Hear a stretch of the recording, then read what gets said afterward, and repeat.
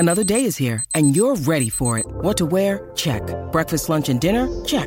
Planning for what's next and how to save for it? That's where Bank of America can help. For your financial to-dos, Bank of America has experts ready to help get you closer to your goals. Get started at one of our local financial centers or 24/7 in our mobile banking app. Find a location near you at bankofamerica.com/talktous. What would you like the power to do? Mobile banking requires downloading the app and is only available for select devices. Message and data rates may apply. Bank of America N.A., member FDIC.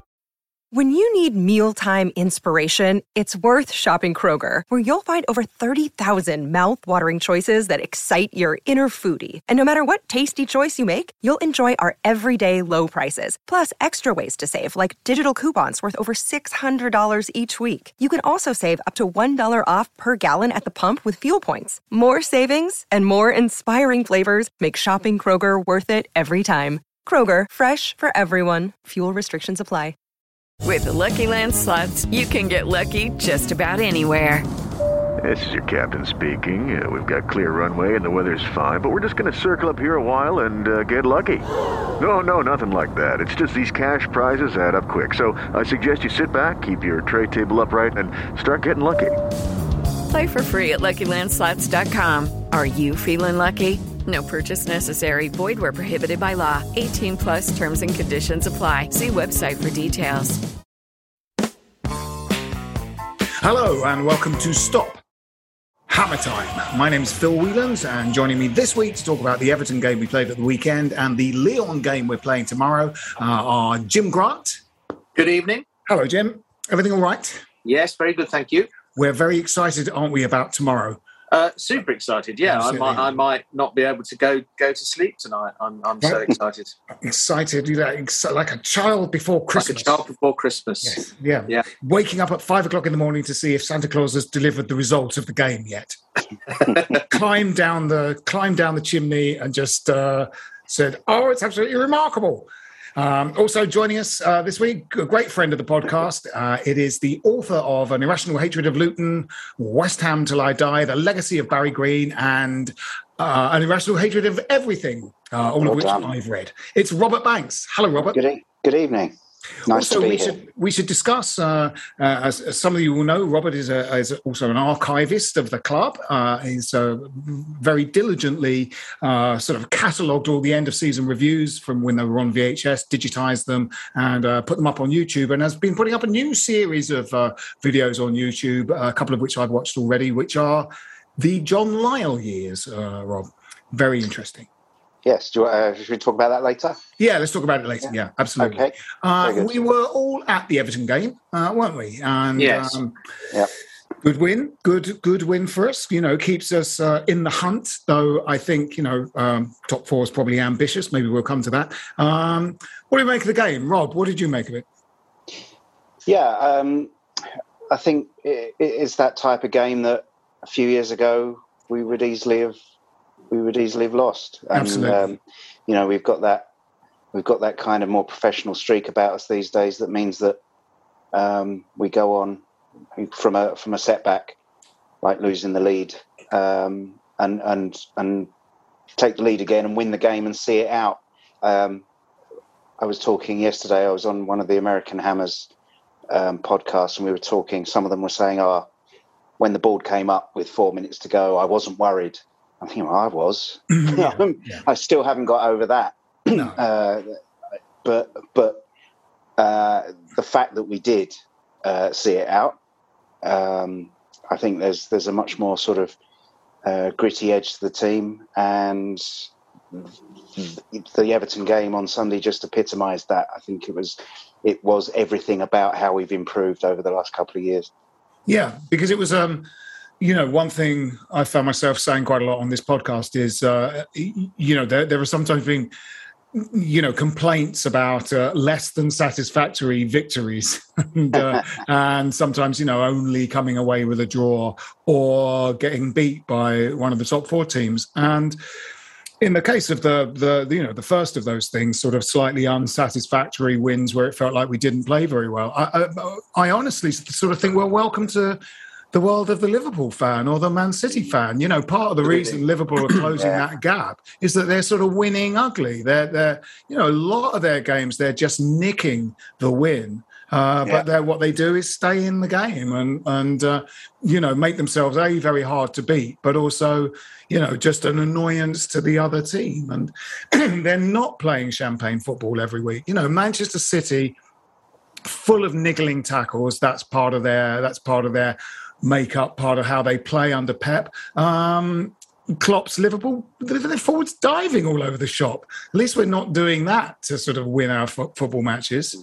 It's. I think you summed it up there with the words hard to beat, and up until a couple of years ago, we were not hard to beat. In fact, we were very easy to beat. Yeah, and very easy to have the confidence knocked out of us, and the way that it's turned around and we're able to just see things through now. Yes, absolutely. Quite refreshing. And then they're just not, a lot of these, like I'm saying about these top teams, a lot of their victories, it's not champagne football, is it? It's not necessarily champagne football.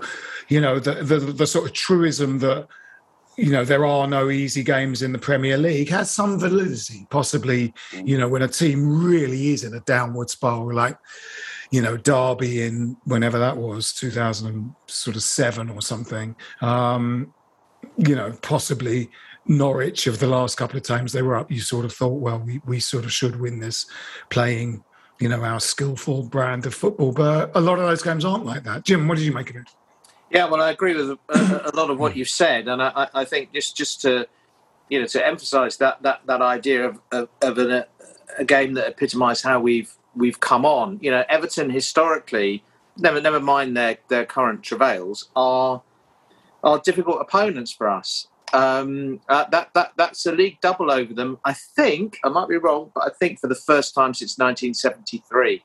Wow! So that proves how difficult they are as opponents over time, and they've still got a lot of good players. And they had spells in the game, didn't they, where they showed that. But we defended brilliantly against them. I thought the central defenders were absolutely outstanding, and Dawson continues to kind of defy logic, really, in so many ways. Yeah. But they're striking up a very effective partnership now. I thought Fredericks coming in had a really, really good game. Cresswell delivered, scored a great free kick.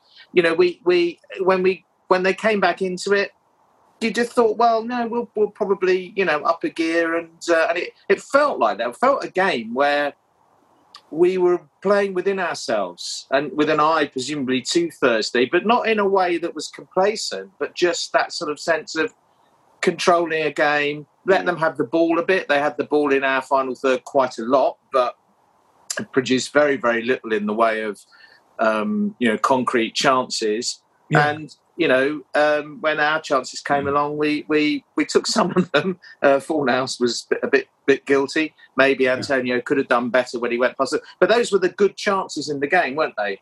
So for Lampard to come out and say somehow they deserve something out of it was ridiculous, I thought. It could have been a more comfortable win in terms of the scoreline. In terms of the performance, I thought it was comfort personified, really. Yeah, we thought they looked nervy, didn't we? I mean, obviously they're one place above the relegation zone. So, and in fact, they're playing tonight quite a sort of crucial game in that aspect, but against Burnley. But they didn't seem to, rather surprisingly, they didn't sort of press us very hard. I think that was probably conscious on Lampard's part to just let us play in front of them, as it were. But and then, balls over the top for Richarlison and Calvert-Lewin to try and chase. But our, as you say, Jim, our central defensive pairing were kind of, very sort of elegant. There weren't really any sort of crises or sort of, last-ditch tackles that had to come in. There was one from Fredericks, in fact, which was not really last-ditch, but was an excellent tackle inside our box. Their front two were kind of, I thought, sort of living off scraps for most of the game. I thought Richarlison could have done a bit better with the chance that he had in the first half, where he just sort of toe-poked it over the bar. Yeah. And it kind of, I think it kind of served as a bit of a warning. And for the rest of the game, he was resorting to falling over and trying to win free kicks and stuff rather than actually being able to find a route down the middle. Yeah. You can see they lack a bit of confidence, don't they? Doucouré's good, isn't he? I was impressed with him for them. I thought, but yeah, we were very comfortable. I thought, and the first time you were right about them kind of standing off, and we stood off them a little bit, so it made for a really curiously sort of sterile first half. It flat, wasn't it? But it did come to life a little bit in the second half, and I thought Antonio had a lot to do with that. I thought it was particularly good second half. Really, running channels, holding the ball up, bringing people into play, and in the end, sort of, created the chances that led to Bowen's goal. And how good is it to see him back? Absolutely, and firing. And of course, there was a sending off, and that was sort of part of it was. This sort of treatment that's being handed out to Antonio now most games. Every club now knows what he's about. I think the sort of, last season cemented it. The papers, pundits were saying no one wants to play against him. No central defenders want to play against him. And we're really starting to see him just serially wrestled to the ground in a kind of, gridiron football way. Keane, I'm not sure if they were actually tackles on Antonio, but Keane was sort of all over They him. They were both. The first one, Antonio turned him. Yeah. He got too tight and he hauled him down. Clear yellow card. The second one was a product, I think, with the fact that Antonio had been giving him the run around all the time. He tried to get in, he just got in, dived in too early, didn't he? And caught the player, not the ball. And I thought they were both clear-cut yellow cards. They can't complain about it. And I think actually for once, Antonio's domination of a centre half actually earned the sending off in a sense. Yeah. Where, you flash back to Southampton away earlier in the season where he got frustrated with it and in the end got sent off himself. It's really good to see that that the boot was on the other foot. Yeah, and Rob, the sending off didn't seem to make them any worse. It was like playing against 11 men when they. Yeah, although having said that, I do recall a period just after Keane was sent off where they seemed to have an awful lot of possession, even though they weren't doing very much with it. No. It didn't. I was kind of thinking, hang on a minute, which side has got the 11 men here? Absolutely, yeah. That's what I mean. Yeah, but. It just sort of increased the overall level of confidence that we would get a result. I can't remember now. Did the sending off come after we'd gone in front? After we'd gone back in front? I think it did. Yes. Yes, it did. Yeah. So because we restored our goal advantage fairly quickly after their goal, I think. Yeah. 5 minutes. It was 5 minutes. 5 minutes. Yeah. And then the sending off happened after that.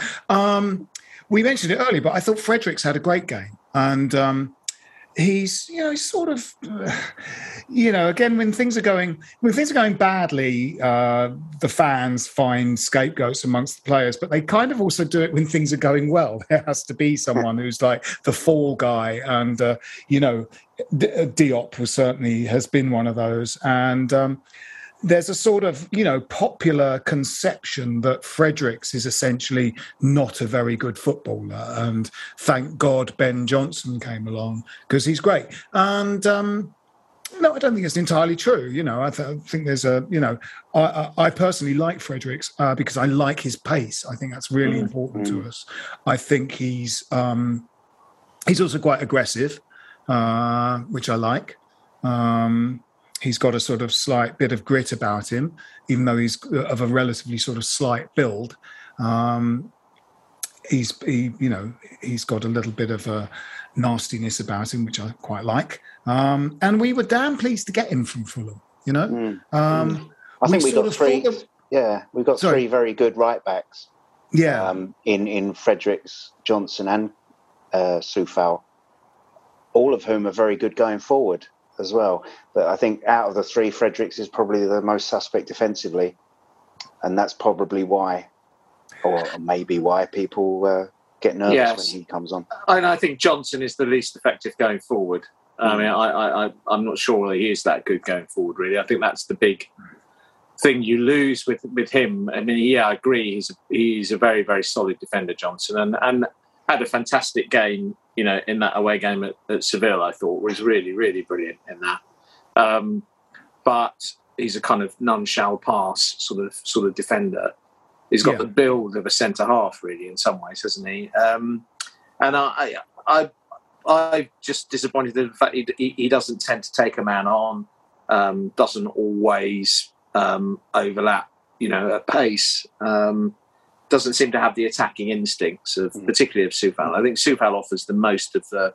I mean, I think he's the best all-round fullback. When he's fully fit, it's pretty clear that his sort of drop-off in form this season seems to have had something to do with the fact he's been carrying that hernia for a while, and hopefully, we'll see the best of him again.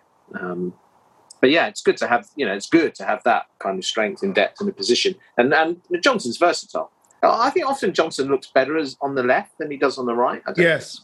Do you agree? What was that game? There's a couple of matches ago, wasn't there, where they switched him over to another side when they brought Fredericks on, and it was a huge improvement, wasn't it?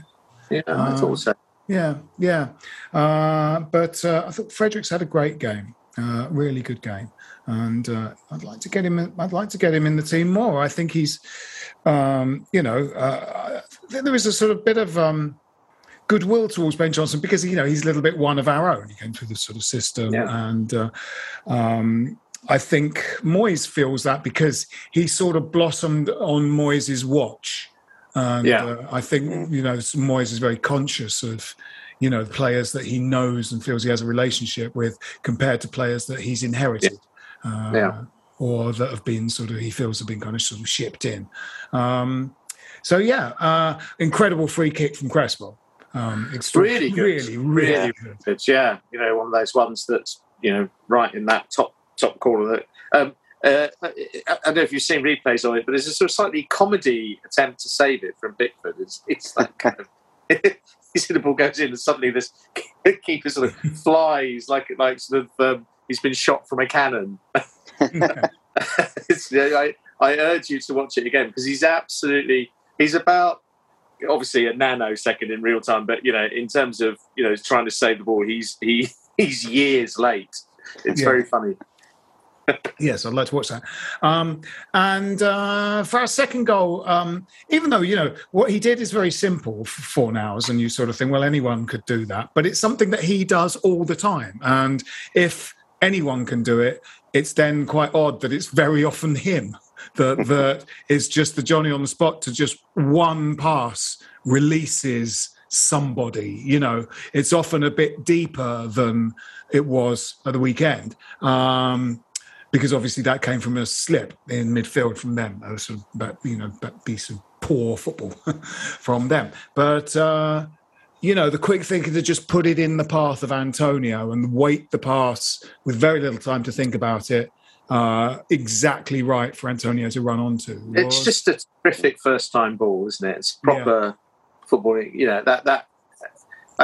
Fornals, endless admiration for him. The engine that he's got, the kind of the all-round quality that he's got. It's occasionally he has a rush of blood in the box, doesn't he? He gets into so many scoring positions, and he had a couple of opportunities, didn't he? Shanked one on Sunday. Shanked one, and then kind of.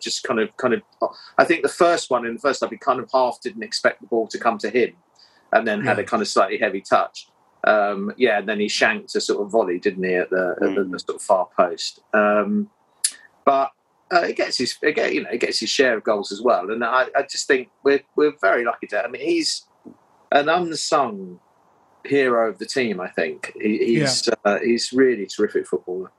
He clearly loves being here as well, doesn't he? He always seems to be bigging us up in the Spanish press and saying he's didn't he recently say that he'd like to finish his career at West Ham? Which I hope that doesn't mean he's planning on ending it soon. But always worrying when people say that. Yeah. But yeah, no, he's kind of bedded in, isn't he? He's such a part of that kind of team spirit. He feels very central to that. Him and the Czech boys feel very, very central to the kind of the. I mean, obviously, Noble continues to get a lot of credit for that, and I think quite rightly, and Rice as well, obviously. Yeah, absolutely. Let's take a quick break, and then we'll look forward to the Lyon game after that. We'll be back after this.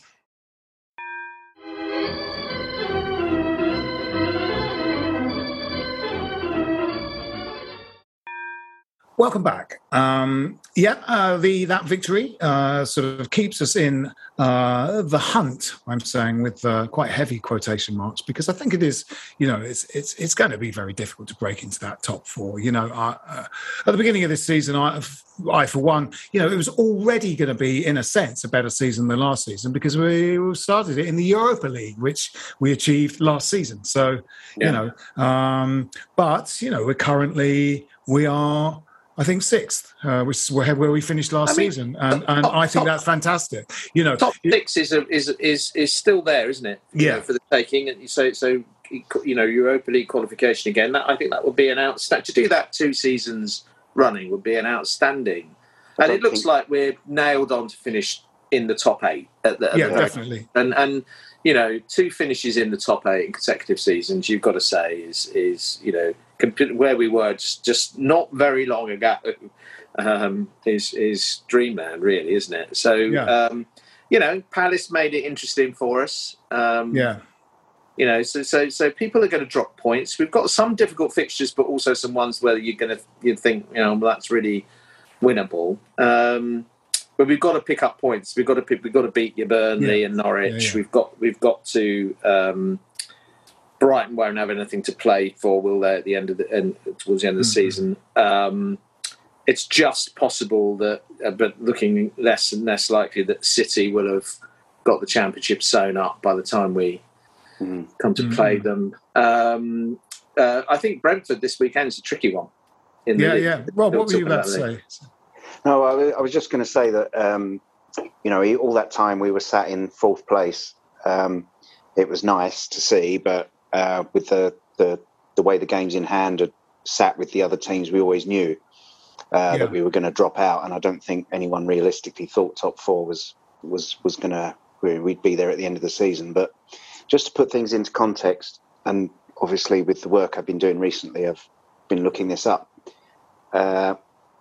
We've only finished in the top 6 in the top division 6 times, right, including last season, and there's been big gaps in between all of those. So if we manage to finish top 6, it'll be the first time we've ever done it 2 seasons in a row in the club's history. And that would be an absolutely enormous achievement, I think. I'm not sure we've managed to put 2 really good seasons in the Premiership together for quite a long time. It's, there's... we had... Sorry? Not since Di Canio, really. No, absolutely. We had the 2015-16 season, but then 16-17 and 17-18 were wretched. Then the Pellegrini season was pretty good, 10th place. Then the next one was awful. Fairly decent season when we came up under Allardyce, but then the next one was dreadful. The one afterwards started well, and then he decided to take that sort of diamond formation apart in order to ruin the second half of the season. They brought Andy Carroll into a team that was winning, didn't he? And Carroll came fit again in his Kevin obsession with I think we got something like kind of 32 points before Christmas, and then about 16 after Christmas. Yes, it's like stumbling upon a formula that worked, and then out of sheer bloody-minded sort of footballing dogma, refusing to carry on with it. It was awful. Absolutely extraordinary. Absolutely extraordinary. We can laugh about it now. Yes. Yeah, it was very, very annoying at the time because actually that little period when he had Valencia and Sacco buzzing around up front and Downing just behind, we played some bloody good football actually in that in that period. Absolutely. Yeah, it was annoying. Yeah, it was. So we in amongst all of this, of course, there's our Europa League campaign, and we're playing tomorrow against Lyon. Looking forward to it very much. On the Facebook page that sort of accompanies this podcast, there was a sort of link to another thing. I think perhaps a podcast or a YouTube thing or something, and that was going to be or is a sort of preview of the Lyon game. And in the little blurb to describe it, it sort of said, there were a series of questions. I suppose I should have memorised it a bit better, but one of them was, will Declan Rice play? What? Yeah, will Declan Rice play? Well, what would be the basis on which he wouldn't play? I know. So I couldn't help it. I couldn't help it, but I went, no, I think he should be rested for an important game. There's probably important games coming up. He should be rested for that. And then someone, I don't know whether there was someone who does the podcast or YouTube thing, sort of replied and said, well, he's on a yellow card. And if he gets another one, he won't be able to play in the return leg. And I said, yes, I agree. We should not play him and save him for the return fixture. Yeah, but if he gets the yellow card in the return fixture, then he won't be able to play in the semi-final, will he? Absolutely. They get wiped out at the end of the quarterfinals, the yellow cards, completely. He'll play his game, won't he? Of course he will. Yeah. I can't. I sort of. It's bewildering to me that, unless you've got a sort of squad of superstars, that really yellow cards people have accrued and the possibility of getting another one are even taken into consideration by people. Because it's like, that's a sort of weird speculation on the future that, players go out onto the pitch trying not to get yellow cards, I think, on the whole, possibly with the exception of Kevin Nolan at Christmas time. Thomas Repka.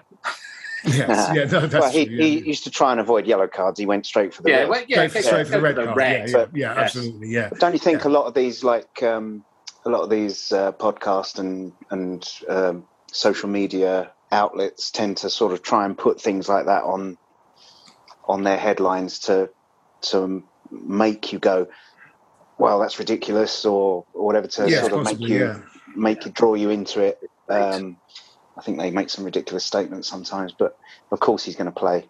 Yeah. That's like kind of going, well, we might lose, so should we just forfeit the fixture now just in case we lose it? Or we might get a player injured, so maybe we better just skip it because we're not going to win it. Yeah. He's probably the most first name on the team sheet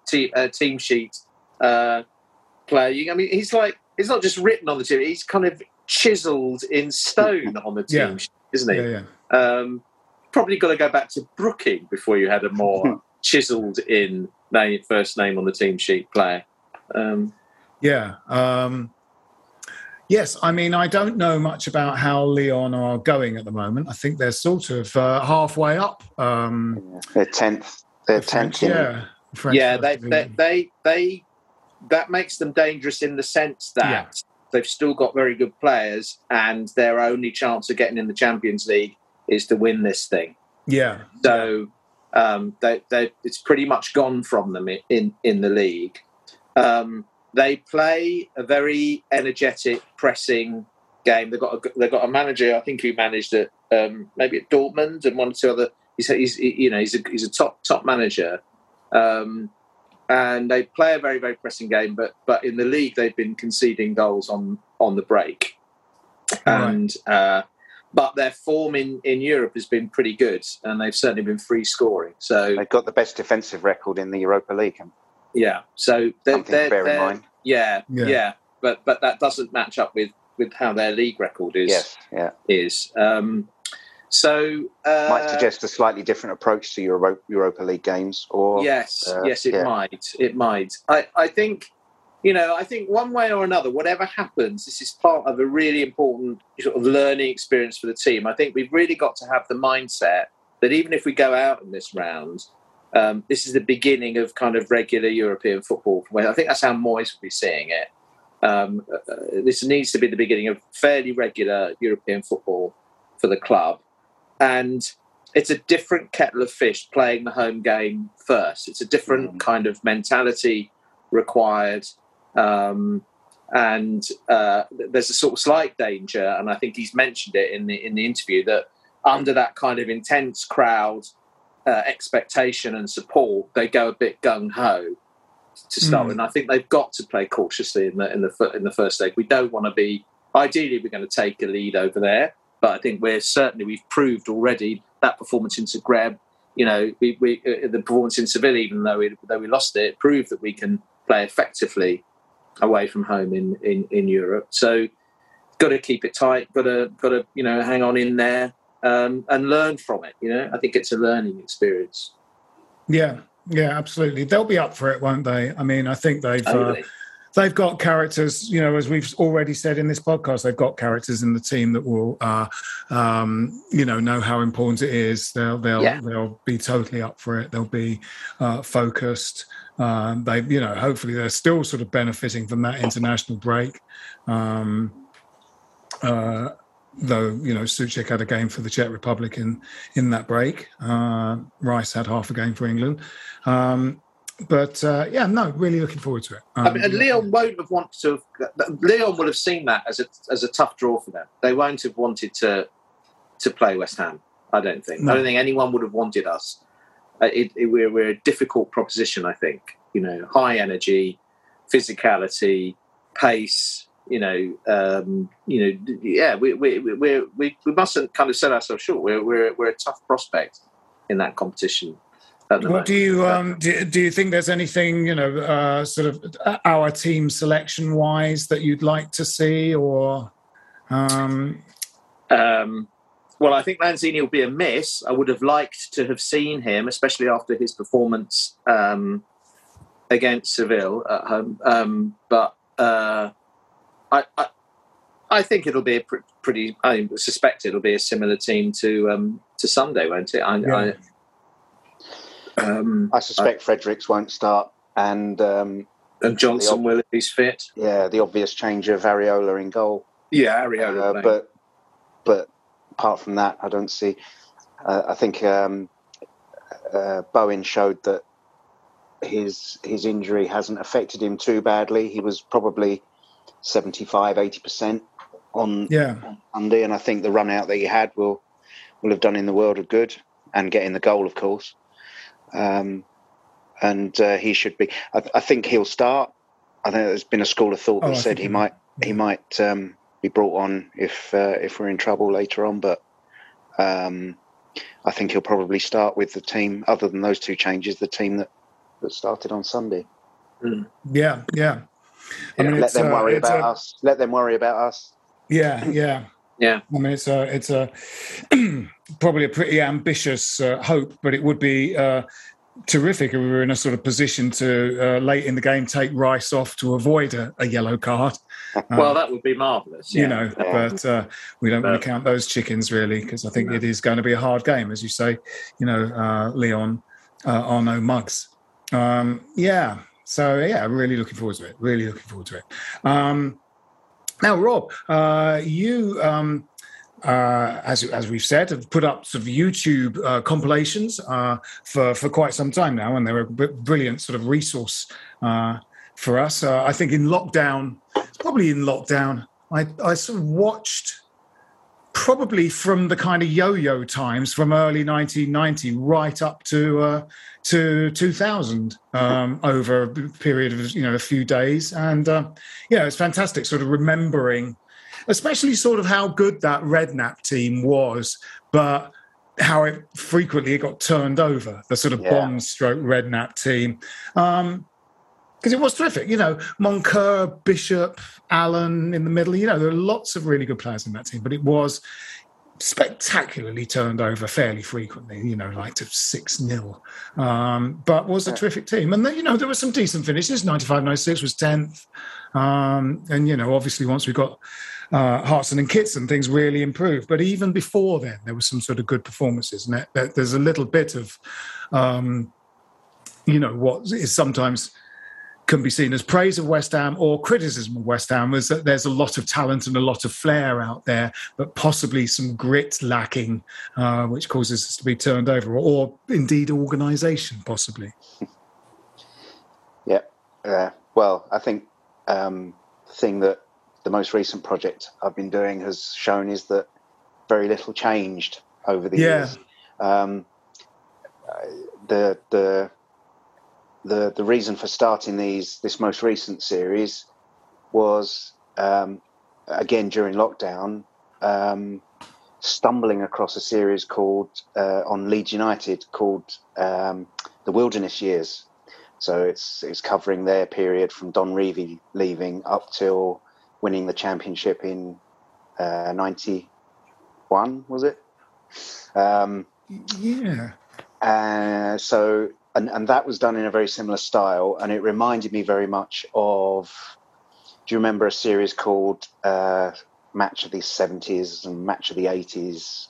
There was also a series called The Rock and Roll Years. Where They take the clips of the games and mix it up with music from the time and news stories, what was on in the cinema, just to, and I think the thing with these clips, when you see these clips out of context, you think, well, that was a great team, or, well, we had a bad day that day, or, God, weren't we shit? That kind of, when you just look at one clip in context. When you look at a series where this latest series covers every single game, whether I've got a video clip or not, you'll get 2 or 3 lines about each game.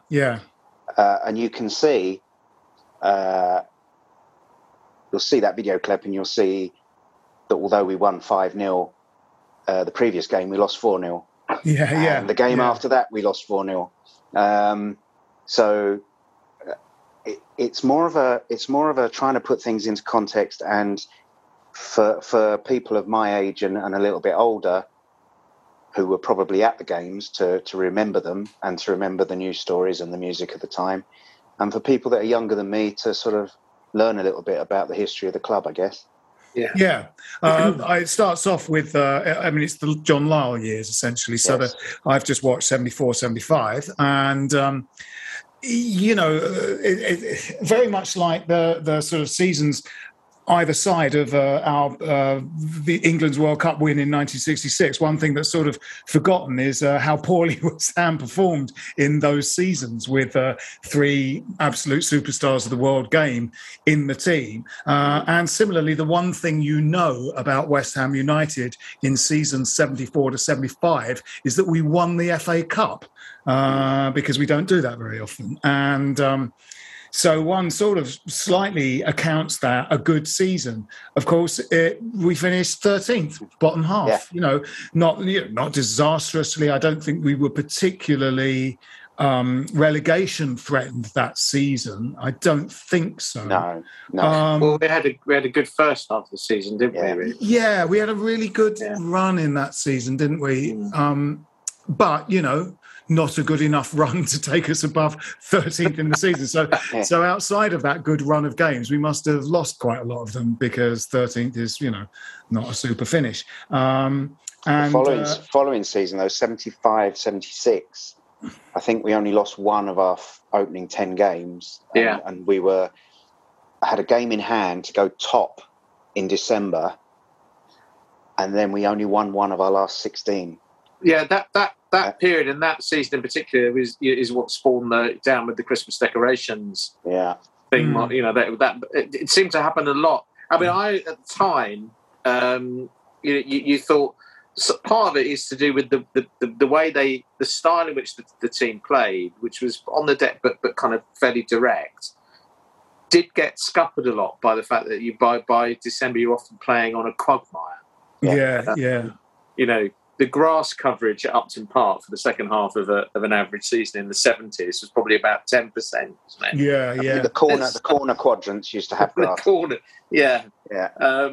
You know, and other grounds up and down the country very, very similar, and so there was a sort of slight tendency for sides that were very, and of course under Greenwood and Lyle, there was a real kind of purist commitment to playing entertaining, attacking football, wasn't there? You know, at the expense sometimes of, you know, there was a kind of, no, you must. It's a bit different, but a bit like the kind of Bielsa at Leeds, kind of, you must play this, you must commit to playing this way, and there will be times when results will go against you and whatever, but you just stay true to those kinds of principles. I think I'm glad you mentioned the music is great. I think, you know, that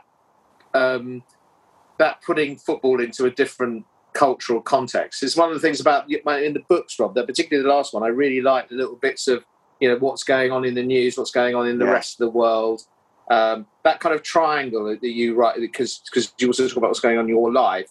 That for everybody is the essence of football as part of your cultural existence, isn't it? That kind of triangle of the things that are going on in the world, and you know, what's happening in your work and your personal life, and you know, and the football is such an important part of, as fans, you know, of the lives that we lead, and you know, that's, I think the genius of the books is, in particular, is that they capture that kind of prism, you know. Yeah, absolutely. I think there's a kind of trigonometry, isn't there, between football, life, and music. Definitely. Music stroke news that helps you to remember. So, for example, I might not be able to remember a particular game, but if you ask me what I was doing when there was a particular game on, I can probably remember because of that game. Or I can remember a game because of what I was doing, and you might remember what you were listening to in the car going there, or whatever. So it is a little bit of a memory jog in three.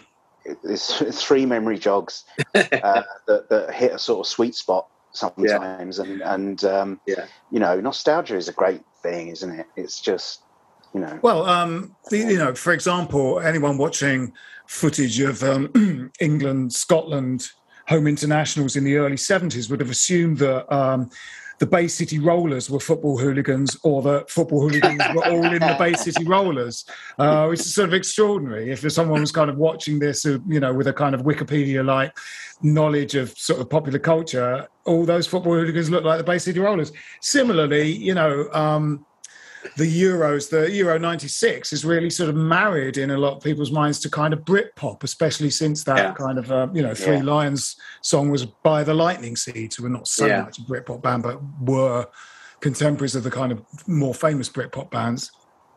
You absolutely do sort of tie in, you know, it was a year later that new label won. Doing the music, sometimes I'm looking at what the songs that were popular at the time, and I try to be accurate with it. Like if a game is in February of 75, I want a song that was in the top 40 in February 75. So that part of it is accurate, but the actual song selection has to be something that works with the clip to drive it forward and give it some sort of meaning. Whether or not it's considered to be a good piece of music or a good song by whoever's watching it, that might be a matter for debate. But certainly I'm working on 76, 77 at the moment, and punk's just coming in, and things are going to get a lot more interesting from now on in the music side of things. But certainly there's some, looking at the charts, oh my God, there was some awful stuff.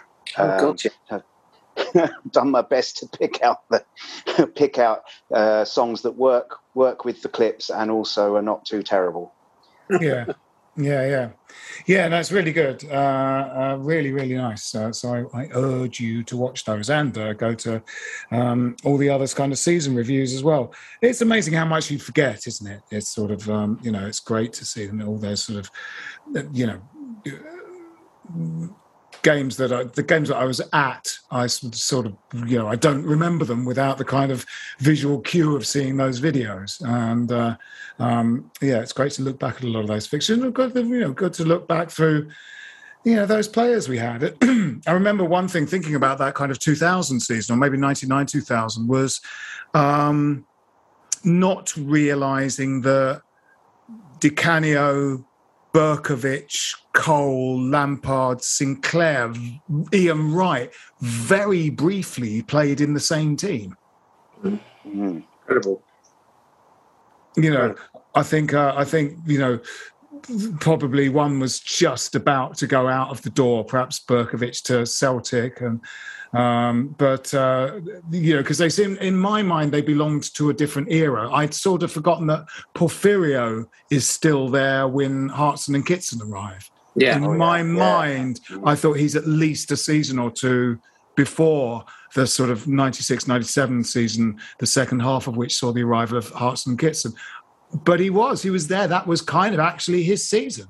I think. I don't think he was there in 95, 96. When did Foe come? Was that the same season as Di Canio? Came with Di Canio, didn't he? So that's the same day as Di Canio. Yeah.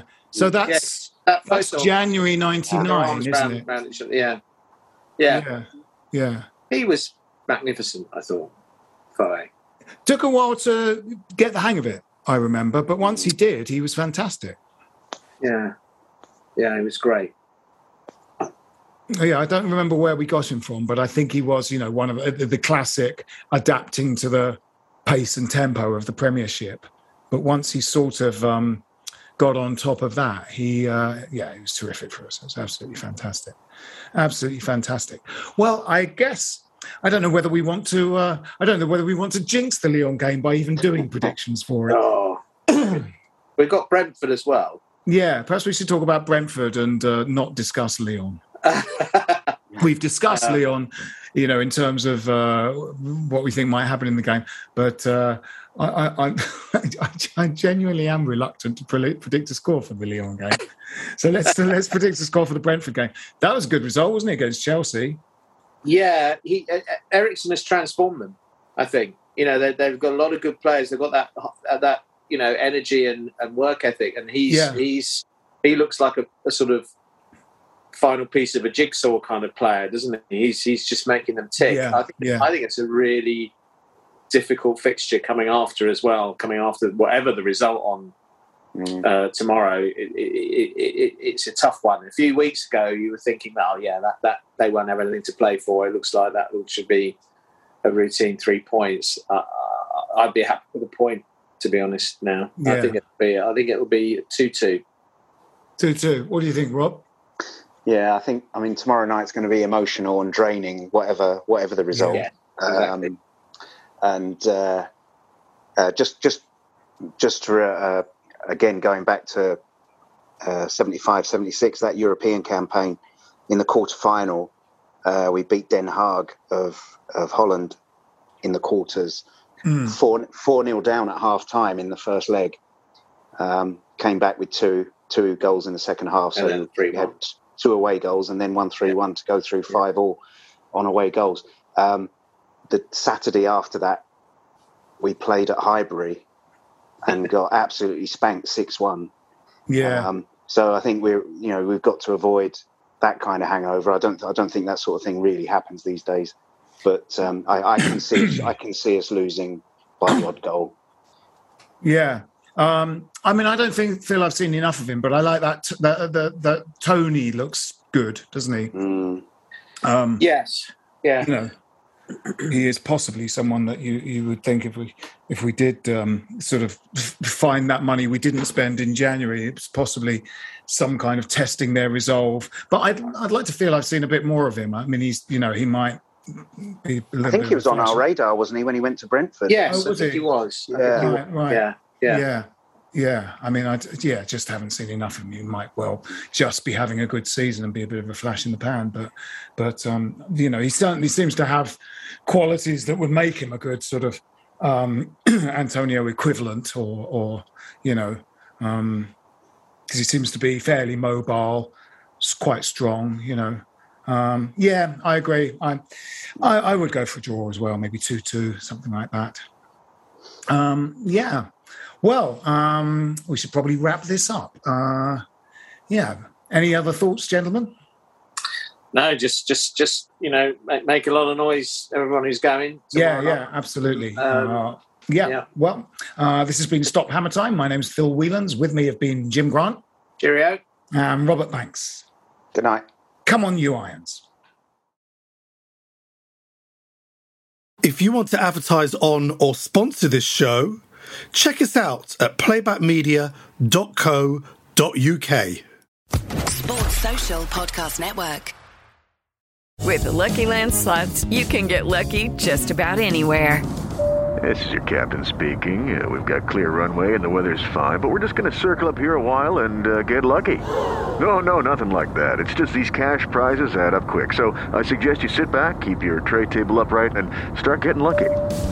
Play for free at LuckyLandSlots.com. Are you feeling lucky? No purchase necessary. Void where prohibited by law. 18+ terms and conditions apply. See website for details.